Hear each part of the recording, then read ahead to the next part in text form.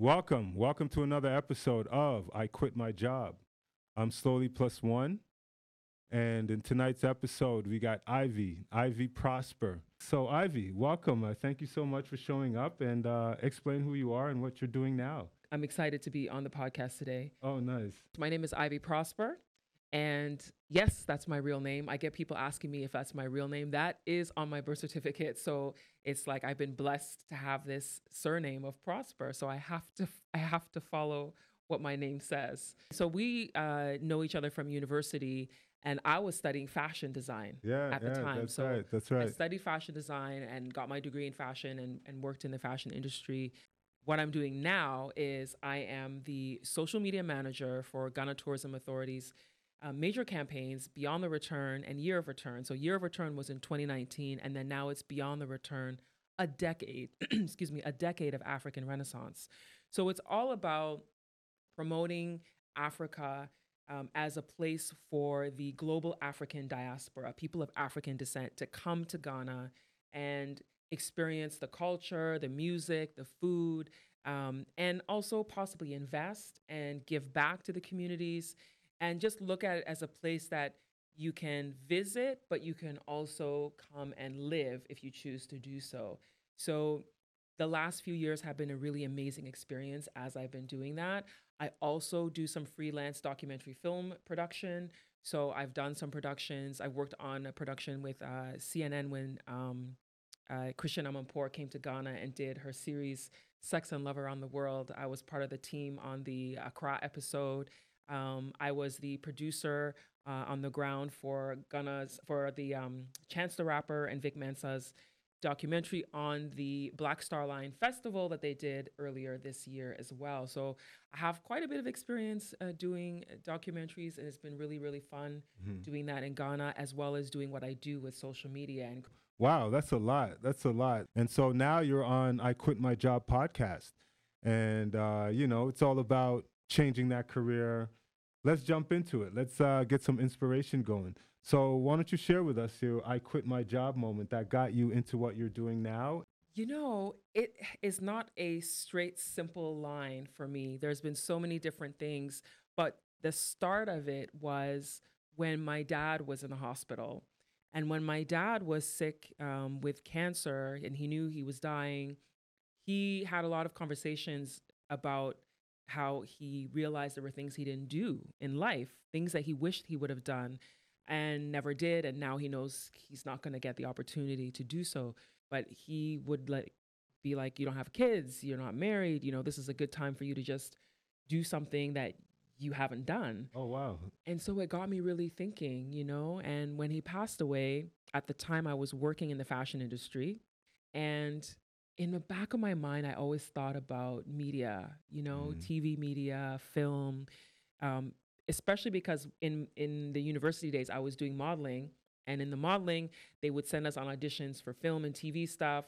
And I did a lot of background roles. I didn't have like speaking parts, but a lot of background roles in movies and stuff. And I was always fascinated by the Right, sets right, and seeing how right. things were done. And when my dad passed away, it was about 6 months later that I quit my job. Like I made that decision that I'm gonna quit. Wow.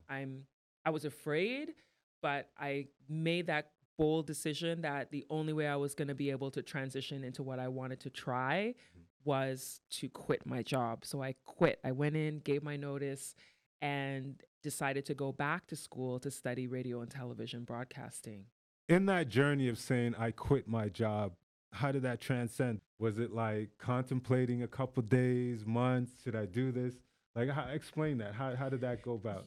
I was contemplating. I was, because at the time I was 34. And when you're 34 years old, you don't think I'm going to just make a huge shift, especially the generation we came from. Right, right. I feel like now the Gen Z generation is a different generation where they would just quit anyway, regardless. But I feel like now, I mean, our generation, Generation X, we had parents who taught us get a good job, stay at the job, make good money, get your pension, retire.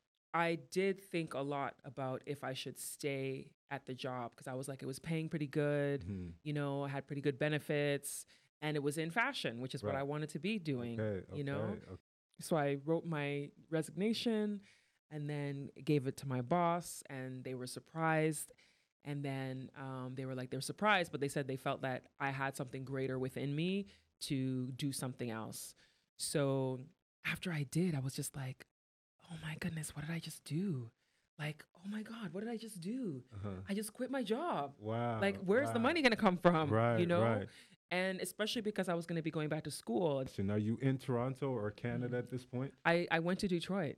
Oh, Detroit. Wow, you're traveling. Oh my goodness. I did it in Detroit. Oh, that's amazing. I went to a school at the time. They were called Specs Howard School of Broadcast Art. I chose them because I had heard that they had a high rate, a success rate of when you graduate to get a job. Right. And that's the whole thing. I was like, I want to graduate and get a job. And I got an internship. Mm-hmm. And the internship was one of the best experiences ever.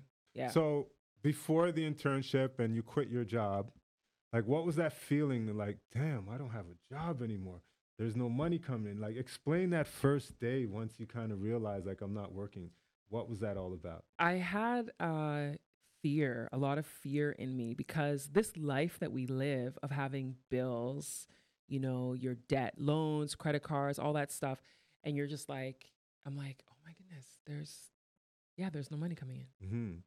So how did that go? Like how did like you're entering the unknown? How did you handle that? Were you prepared? Was it like life lessons? Because you did mention some life lessons from your father. Yes. That was pretty supportive, you know, to say, hey, go live your life now. Like don't, you know, look at his own condition and say, go live your life. So was there any other like experience like that made you like say, hey, I'm gonna be okay? I think it's that I thought to myself that I've gone through a lot of hard times that I've gotten through. So I had to remind myself that in life, sometimes when you're in the moment, you think it's the worst. You think Right. you're never going to get out of it. But we always end up on the other side. Right. And so what I had to remind myself was, I'll end up on the other side. And what I did to encourage myself was I actually had conversations with people who work in the industry. And then I have friends who worked in media as well. I had friends like Jennifer Hollid, who worked with Much Music, Nam Kiwanuka, who was also with Much Music. Right. And I talked to them about their experiences and stuff and just learned a bit about that it is going to be tough because it's not an easy industry and to be ready for the fight. And I always thought to myself, you know what? I think I'm good. I think I have the capability of doing this. Right. And even if it's going to be a struggle for a couple of years, I think I know that I'll make it to the other side. Right, That's right. how I felt in the moment.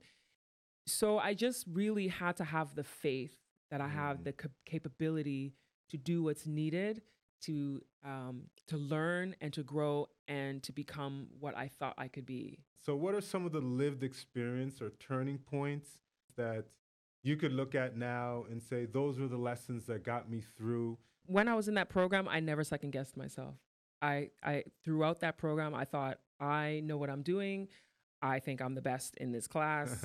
I think I'm doing the greatest. I really thought that. And I also think a lesson for anyone who's thinking about going back to school, because first of all, I don't think you have to go back to school to become successful at something. That's the first thing I want to say. Going back to school can help in certain ways, depending on what it is you want to do, because not all careers, I think, need school. Because you left Detroit. And then, so what I know now, you're in Ghana. Yeah. So how did that kind of like... So that's why I said that it's not a straight line for Right. me. So when I was in Detroit and doing my internship, it was an amazing experience, first of all. I did my internship at WDIV Local 4, which is the NBC affiliate in Detroit. It was amazing. I wanted to get hired, and then I had a meeting in the legal department, and then they told me that as much as they want to hire me, they hire Canadians all the time. The timing was bad because it was when the economy was crashing. I graduated from the program. I was like one of the top people in the class. This is where the struggle came. I was going to interview after interview after interview, sending my resumes out, going to auditions, all that stuff, and nothing was happening. But I got a couple of freelance gigs. I did some freelance stuff in Detroit, and then I was struggling to find work, and I couldn't find work, and I was starting to get depressed. Mhm. I was like, Okay. I thought I'm good at this, but Mhm. nobody wants to hire me. Right. When I had left that job at the agency, I was really going through that tough time of my mind Mhm. just doing like a, can I swear? I'm like, I don't Yeah, swear. yeah, I'm you like could, doing you like a could. mind fuck. Like, Right. what's wrong? What's I'm wrong? good, Right, and I'm not right. getting called in. I'm Right, good, and I'm not right. getting called in. Mhm. I was like, what am I gonna do? What am I gonna do? And I was feeling so down and so like, oh. Mhm. And my mom was like, oh, why don't you go to Ghana and just clear your head? Oh, nice. Like, it was supposed to be just go That's clear pretty your cool head. that your parents are very supportive in the way that they spoke to you and they kind of gave you well, I mean, based on how you're saying it to me, Right. it sounds very positive in that Right. sense. I had some I had some positive moments. So I went to Ghana. That was Wow. 2011. Wow. And when I went, within a couple of weeks, I was doing a gig with a red carpet TV is what it was called. Mhm. So you're in Ghana. Let's go to Ghana. So you're in Ghana. How is that life and that adjustment from like the big city of Toronto, Detroit, and then now you're in Ghana? Well, the adjustments, it's like, it's still a developing country. Yeah. So you still have to understand that there's going to be challenges, like Right.